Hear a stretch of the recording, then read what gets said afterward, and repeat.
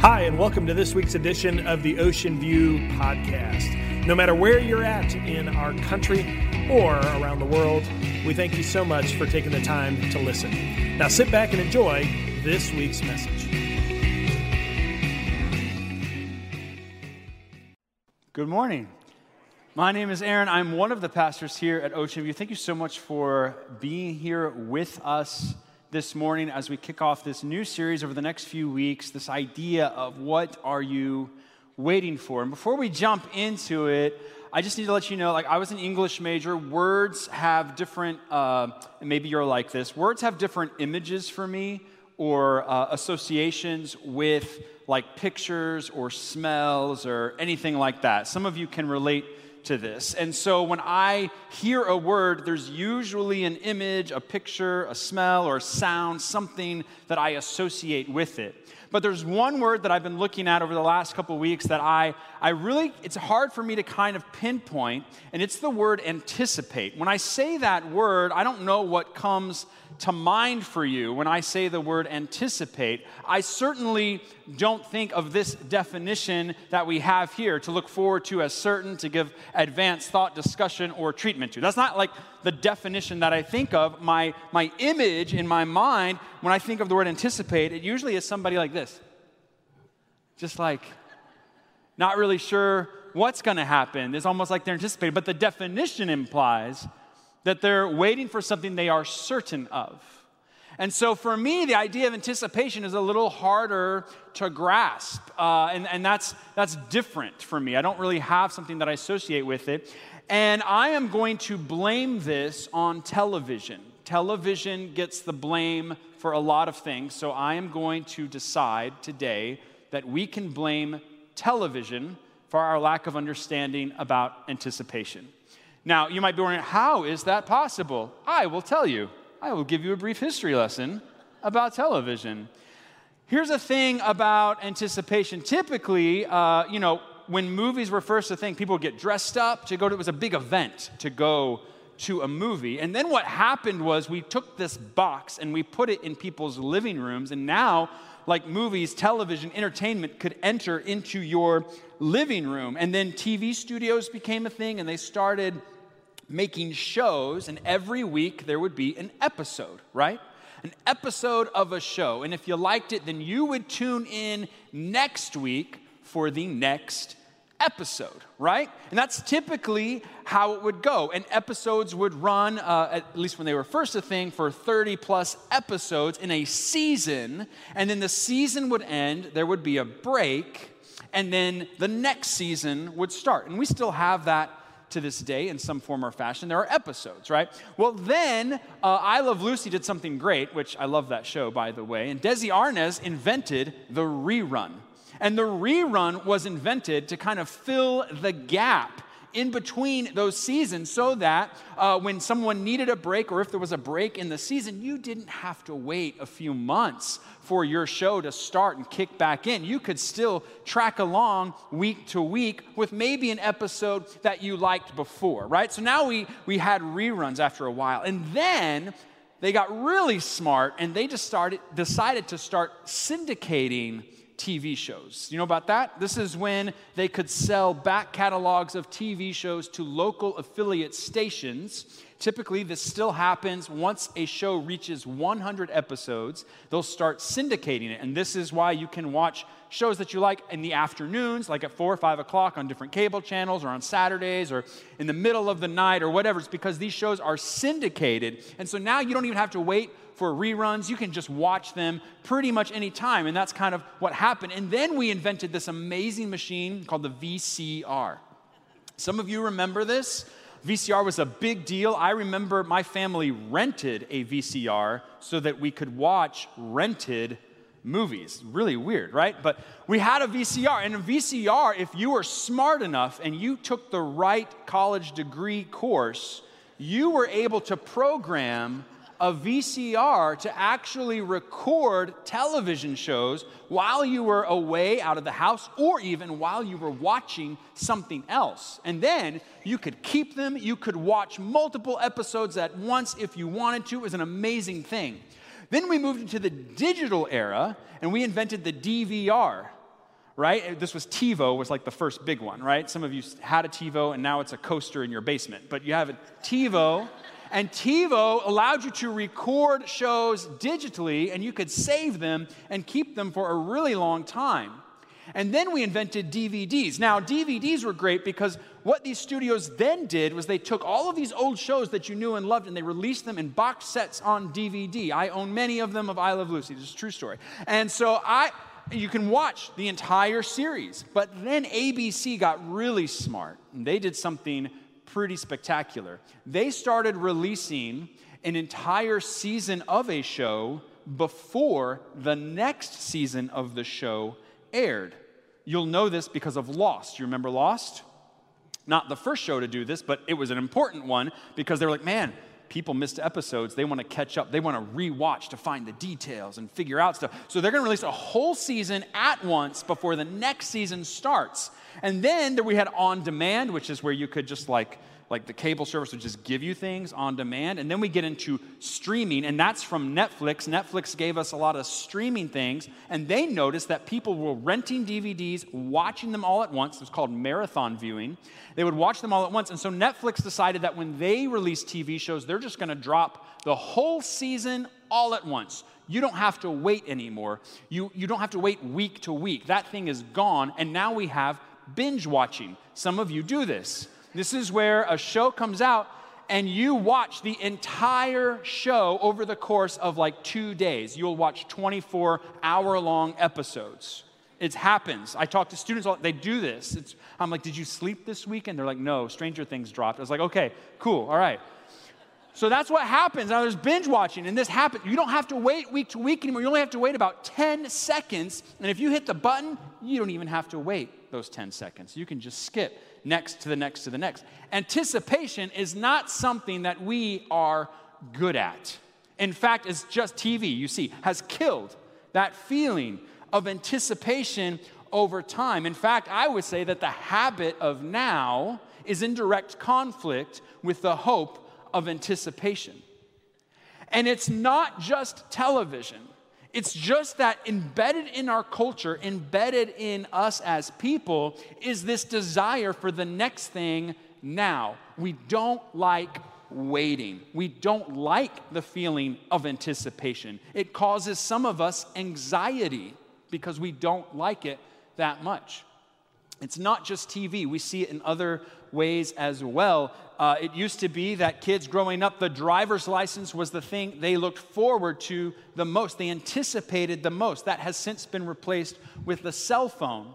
So the younger kids get a cell phone, the less they have to look forward to. This is a true thing. And so now they get their cell phone and there's less to look forward to. We don't want to anticipate anything else. It happens with us as adults when we know that we need something or want something from a store. Why wait? We don't need to wait. We'll just go on Amazon, we'll order it, it will be here in 2 days, because driving somewhere or working it into our pattern of the week, that's too much. Or maybe they won't even have it. I can't wait. I just need to know that I have it right now. We don't save for things. We put it on credit cards because we need to have it right now. This happens just all the time. And the things that we are forced to wait for, we really dread.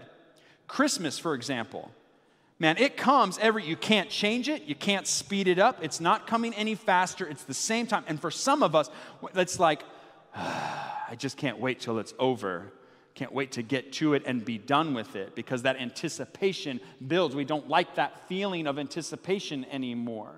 And Target knows this. That's why the day after Christmas is Valentine's Day, because they don't want us to have to worry about it anymore. The habit that we have built in ourselves of now is in direct conflict with the hope of anticipation. And the reason that is a problem for us, especially as we are followers of Jesus, is that anticipation is a key part of our discipleship. Anticipation is a key component of our discipleship. And maybe you've never thought of that before, but Jesus actually speaks to this. And here's the thing, even before Jesus, it was spoken to. From the very beginning, when God made the world and it was perfect, and Adam and Eve were there, and then they sin, and sin enters the world, and now all of us have sin in our lives. From that moment forward, God immediately started pointing everyone forward in anticipation that Jesus was going to come. He gave a promise to Abraham, to Isaac, to Jacob. It continued on through Moses and through David that something better is coming. Look ahead through all the prophets. Look ahead, look ahead. And then Jesus shows up, and even Jesus himself says, hey, this isn't it. I'm going to point you ahead. I'm going to keep pointing you to what's next. And John wrote this down. Jesus said this, do not let your hearts be troubled. You believe in God, believe also in me. My Father's house has many rooms. If that were not so, would I have told you that I am going there to prepare a place for you? And if I go and prepare a place for you, I will come back and take you to be with me, that you also may be where I am. Jesus points his followers ahead. Even before he dies, even before he's resurrected, he's already letting them know, hey, this isn't it. There's more. I'm going to leave, but I'm going to come back. We typically read that passage at funerals or when we lose a loved one. It's a place of comfort for us. It reminds us that this world that you and I live in is temporal. That this is not our home. This is not our kingdom. There's a better one coming, and that Jesus gave us that promise. But it wasn't just supposed to be thought of at funerals. It's supposed to be integrated into our daily lives. Jesus taught that as well. There's a moment where Jesus is teaching, and he's speaking to so many different things. He's speaking to our worries and the things that stress us out. He's speaking to how sometimes we try to take control. He's like, no, just trust me every step of the way. Your God loves you. He's going to provide for you. And in the middle of all that, Jesus, it's almost like a left turn. He speaks to this. He says, be dressed, ready for service, and keep your lamps burning, like servants waiting for their master to return from a wedding banquet, so that when he comes and knocks, they can immediately open the door for him. It will be good for those servants whose master finds them watching when he comes. Truly, I tell you, he will dress himself to serve. Will have them recline at the table, and will come and wait on them. It will be good for those servants whose master finds them ready, even if he comes in the middle of the night or toward daybreak. But understand this, if the owner of the house had known at what hour the thief was coming, he would not have let his house be broken into. You also must be ready, because the Son of Man will come at an hour when you do not expect him. Jesus, even he, pointing his followers ahead to what's next. And that's a lot. That's a lot to take in. Be ready, be alert, be diligent. Man, that's a very clear indication for you and I. But how do we do that, especially when we live in the here and the now, when we live with our relationships that are broken, where we live in conflict every single day, trying to resolve the next thing that's right in front of us? When we allow our selfish desires and pleasures and wants that sometimes we disguise as needs to get into our way. How do we live like that? It becomes very difficult. And yet Jesus says, wait, there's more. I am coming back. I think as followers of Jesus, like we believe that. I think as followers of Jesus, we intellectually understand that there is a promise that Jesus one day is going to return for you and I. I think intellectually we understand that. But here is the question. Do we live like we believe that? This is not a new question. In fact, this is a question that has been stated even in the early church. Even the people who lived beside Jesus, who saw him be resurrected, even the early church followers were asked this question: are you going to live like you believe it? John, Peter, Paul, they all spoke to this idea that we should look ahead, because looking ahead gives us insight and light on how we should live right now. It's always in the context. Listen, when they write about looking ahead, about looking to the day of Christ's return, about looking to what's next, it's always in the context of how should that affect how you and I live right now, today. It's not a separate idea. I think sometimes because of that anticipate, like we don't like anticipate. We just kind of separate the two ideas. We don't really allow that thought to permeate into our daily life, but that is not how it should be. Peter even writes to this. Peter was there that day when Jesus kind of took that left turn and started speaking about his return one day. Peter was in the crowd. In fact, he asked a question, so he's really dialed in, really tuned in to what Jesus was saying.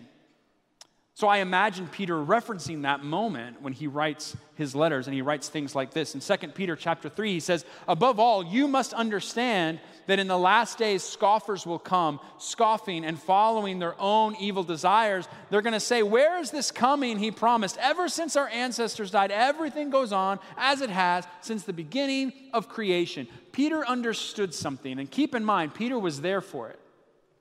Peter was there. Like Jesus said, "Hey, I'm coming back." I imagine Peter living the rest of his life completely believing that he was going to see Christ return before he died. And the older he got and the more time passed, maybe the more skeptical he became. Did Jesus really mean what he said? Is he really going to be coming? And then he passes and he is telling the church, "Hey, listen, I believe he's coming. He's coming. He's coming." I grew up in church. I'm a church brat. I grew up in church my whole life. And I have been told that the end of the world has been coming for 33 years, since I was 5. Some of you have had that experience. Every presidential election, Jesus is coming back. Y2K, Jesus is coming back. European Union, Jesus is coming back. Any big world cataclysmic event, any peace treaty signed having anything to do with the Middle East, Jesus is coming back. Like that was it. That was growing up. Some of you understand that. You're laughing because you get it, right? You've experienced that as well. There's been entire book series written about this subject, and people ate it up. And they were like, "Oh man, yeah, Jesus is coming back. Jesus is coming back." And every world event, we would say, "Oh, that's just a sign. This is a sign. Jesus is coming back." When I say this phrase, some of you bristle. End times. You're like, like you immediately feel the pressure of some kind of past experience of end times. Somebody saying something about end times, the world ending. It's awful. All that good stuff. For some of us, that's a weird thing to talk about. And for some of us, we just talk about it flippantly. We're just like, "Oh man, I had a really bad day. I can't wait for Jesus to come back." "Oh, these kids are driving me crazy. Jesus, please come back." And we do that. I tease my mom about this all the time. There's, if it's a really cloudy day like we've experienced over the last few days, if there's an opening in the clouds and the sun rays are shooting through, my mom will say, "Oh, look at that. That's so pretty. Looks like Jesus is coming back." That's what she'd say. And we just kind of have that in us for some of us. It's just there. And there was so much emphasis placed on this idea that Jesus is coming back that we started looking for all the little things, all the little details, and we started asking, well, when is he coming? When is he coming? When is he coming? And that's no different than the question that the early church was asked. I bet Peter asked that question 1,000 times. When is he coming? He's got to be coming soon. But Peter understood something different, and it's a question that you and I need to ask ourselves. The question is not, when is he coming? That is the wrong question to ask. The question to ask is, because he is coming, how should I live? Because Jesus is who he says he is, because he is God's son, because he died and rose again, because he promised that he will one day return, because he promised that this is not our home, how should I live right now, today? I think Peter understood that the older that he got. And he was writing that to this very young church. He went on to say this: "Do not forget this one thing, dear friends. With the Lord, a day is like 1,000 years, and 1,000 years are like a day." Now, some people are like, "Oh, see, it's only been 2 days since Jesus left." That's not what he's saying. Don't do the math on that. "The Lord is not slow in keeping his promise, as some understand slowness. Instead, he is patient with you, not wanting anyone to perish, but everyone to come to repentance. You understand it's not about time, it is about God's patience. Thank God for his patience. He is patient because he wants more people to know him. He is patient because he wants you and I, as his followers, to help others follow Jesus. He is patient because maybe you're in this room and you've been struggling with whether or not to follow Jesus, whether or not to accept him, to surrender all to him, and he is being very patient with you. It's not when is he coming, but because he is coming, how should we live? That every day I am continuing to be sanctified by him. That every day I am turning away from sin. That every day I am finding ways to live my life for him, to make it more about him and less about me. Because he is coming, it should change the way that I live right now. He is being patient with us so that more people can know him and that those who know him can be more like him. Peter continued this. He said, but the day of the Lord will come like a thief. See, that makes me think that he was remembering what Jesus said. The heavens will disappear with a roar. The elements will be destroyed by fire. The earth and everything done in it will be laid bare. Since everything will be destroyed in this way, here it is. What kind of people ought you to be? Not later, but right now. You ought to live holy and godly lives as you look forward to the day of God and speed its coming. That day will bring about the destruction of the heavens by fire, and the elements will melt in the heat. He's kind of saying, yeah, we know all that, but in keeping with his promise, we are looking forward to a new heaven and a new earth where righteousness dwells. So then, dear friends, since you are looking forward to this, because you are looking ahead, make every effort to be found spotless, blameless, and at peace with him. We have a lens, you see, to view today through eternity. Here's the thing. When we start looking at what is going to happen about his return, it should change how we live right now. It's like they're glasses that we get to put on. It doesn't negate or dismiss the things that you and I go through every single day. It doesn't mean, hey man, that's not a big problem. You know why? Because Jesus is coming back, and so you don't even have to worry about this. That is not what he's saying. Instead, because of that, put these glasses on and view what's happening in your world through this lens of eternity. That what seems like the futility of the day-to-day kind of stuff is actually part of the promise of the fulfillment of tomorrow. It's a different way of looking at ourselves, a different way of looking at our world, a different way of understanding what it means to live in light of eternity. It should change us and shape us. What's unique about you and I as followers of Jesus in this present time is that you and I, if you're a follower of Jesus, you have the Holy Spirit. You understand that in the culmination, in the arc of human history, there is less time on earth in the arc of human history with the Holy Spirit living inside of people who are following Jesus than there is without. Like, the Holy Spirit came to live in those who claim Jesus as their own only after Jesus' resurrection. Before that, we didn't have it. You're just kind of on your own. But now, Jesus said, hey, I'm going to send you some help. You're not going to have to do this on your own. You're still going to be looking ahead. But I am going to give you the Holy Spirit if you're a follower. And that is going to spark that hope of anticipation. And not just when you think about it, but every single day. I think over time, we probably feel that spark and we're just like, oh, no, I'm busy. No, there's a lot going on right now. The habit of now is dismissing that hope of anticipation, and it quiets it down until it's hardly there. That's why Peter, John, Paul, they all wrote to this.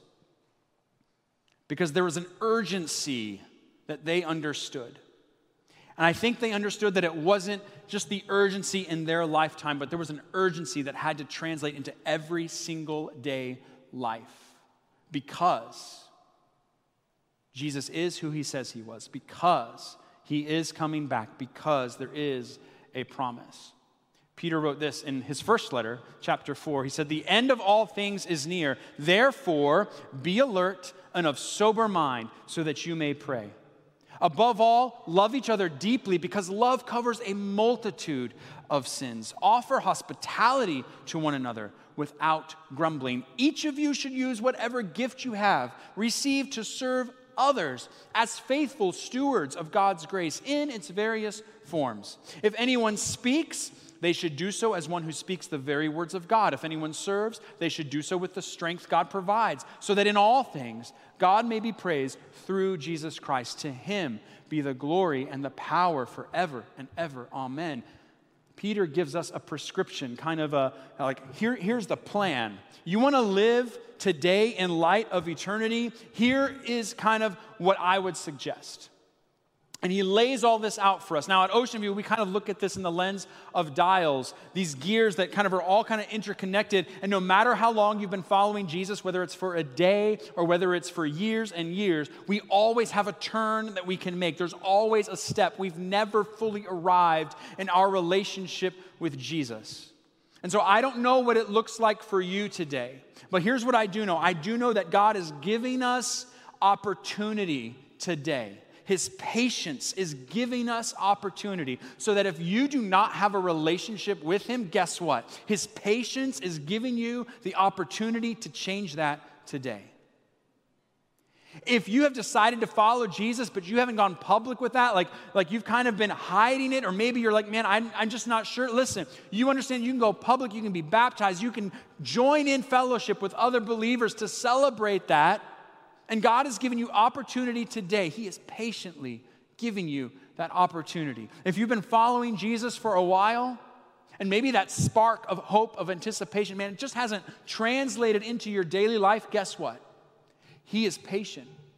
He is giving you opportunity right now, today, to change that.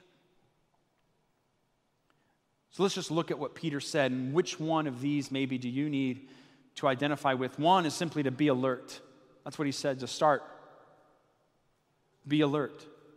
Like, what is your daily reminder that helps you remember to live for eternity? Maybe it is clouds and then sunbeams shining through. If it reminds you that, man, this is not my home, this is not the end, Jesus is returning, I should change how I live right now today. What is it? Is it praying before your feet even hit the ground, surrendering that? What is that for you? Peter says, hey, pray. Make sure that when you pray, you are asking the Holy Spirit to show you what kind of eternal impact you can have. That as you go through your day, that you are cognizant, you are aware of how the Holy Spirit can use you for an eternal impact. Peter tells us to love. And I just look at that as seeing people the way that God sees them. And that's hard for us because we live in a very self-centric, consumer-oriented society where even the people who wait on us at a restaurant, like, do we see them the way that God sees them? Do we see them that they are made in his image? Do we see them that they have the potential to know God the way that we do? Do we love others? Are you hospitable? That just means, hey, are you pleasant to be around? You don't get to answer that for yourself. You have to ask other people, like, am I pleasant to be around? Are you making way for other people? Or are you just all about you? When you enter, are you just basic? We're talking about basic human decency, right? Are you hospitable? Are you using your gift to serve others? If you have the Holy Spirit inside of you, you have a gift. And you should use your gift to serve others. It's not meant for you to keep in your pocket. It's not meant for you to just sit around with. You are designed to, with the gift, to use it to serve others. One of my mentors would say this a lot. He said, we assemble, as followers of Jesus, we assemble for the benefit of the body. So that we can help one another look more and more like Jesus. But we exist as followers of Jesus for the benefit of the world, meaning that we have gifts to serve one another and we have gifts to serve in this world. So are you using your gift to serve others? Are you a good steward of grace? And here's the thing about grace. God gives it to us so much. He doesn't withhold it. So are you a good steward of grace? Are you withholding it or are you amplifying it? Some of us need to extend grace to people in our lives that we have not done that to yet. Are you speaking life? Peter says, hey, speak life. This isn't your world. This isn't your kingdom. Like, remember, this is all temporal. So maybe it would help if you read God's word and you put it in your mind and your heart so that as you go through every single day, you can live with the words of a forever kingdom, not the words of gloom and despair of this world. Maybe we should focus on that language and not this world's language, because we give life and hope with our words. Are you an open vessel? Are you allowing God to use you and work through you? Are you saying yes to let His strength sustain you through whatever it is that He has called you to do? And here's the great thing. When we do all of that, when we live that way, guess what? It's still not about us. We get to give Jesus all the glory every day, all the time, forever. Peter said, make every effort. Not some. Make every effort. It's a tall order, but we're not alone. If you're a follower of Jesus, you have His Spirit to guide you in that, to live every day in light of that promise. So the question really then is just one: what are you waiting for?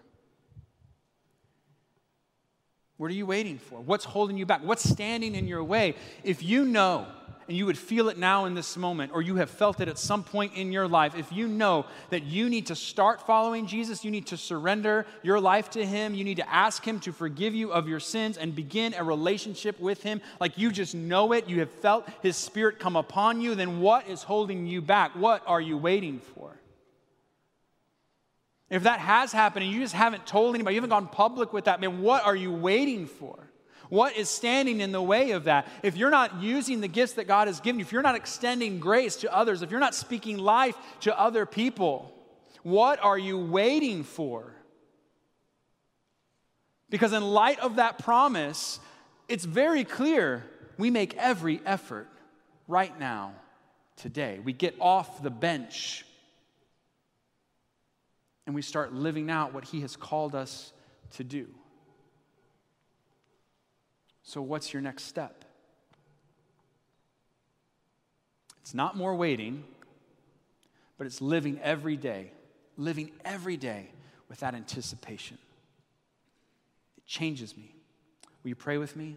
God, thank you that you always give us a hope. You always point us to a promise. God, will you forgive us when we just kind of live and go through our day, not mindful that this is not our story, it's yours. God, forgive us when we get caught up in this habit of now, but let us live in the hope of anticipation, the hope of your return, of your promise. And that in the waiting of your patience, God, you are giving us now opportunity to know you. You are giving us opportunity to share your love with others. Don't let us miss it. Don't let us stay on the bench. God, what are we waiting for? God, if there's anyone in this room who doesn't know you, who doesn't have a relationship with you, that maybe they've just been waiting, God, I ask that your Spirit would overwhelm them now. They would simply confess you as their Lord and Savior.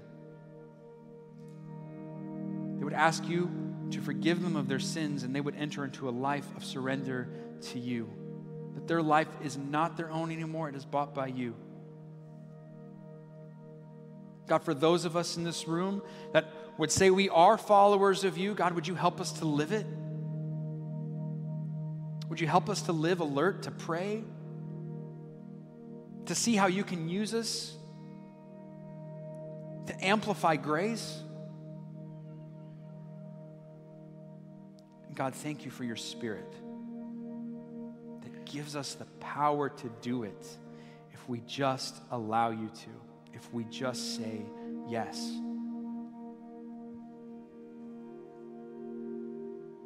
God, we ask that you would do that in our lives individually. We ask that you would do that in the life of our church corporately as we come together. That in light of your promise, in light of your return, that it would change how we live right now, today, and tomorrow, and the next day. And don't let us lose sight of that. It's the name of Jesus we pray. Amen.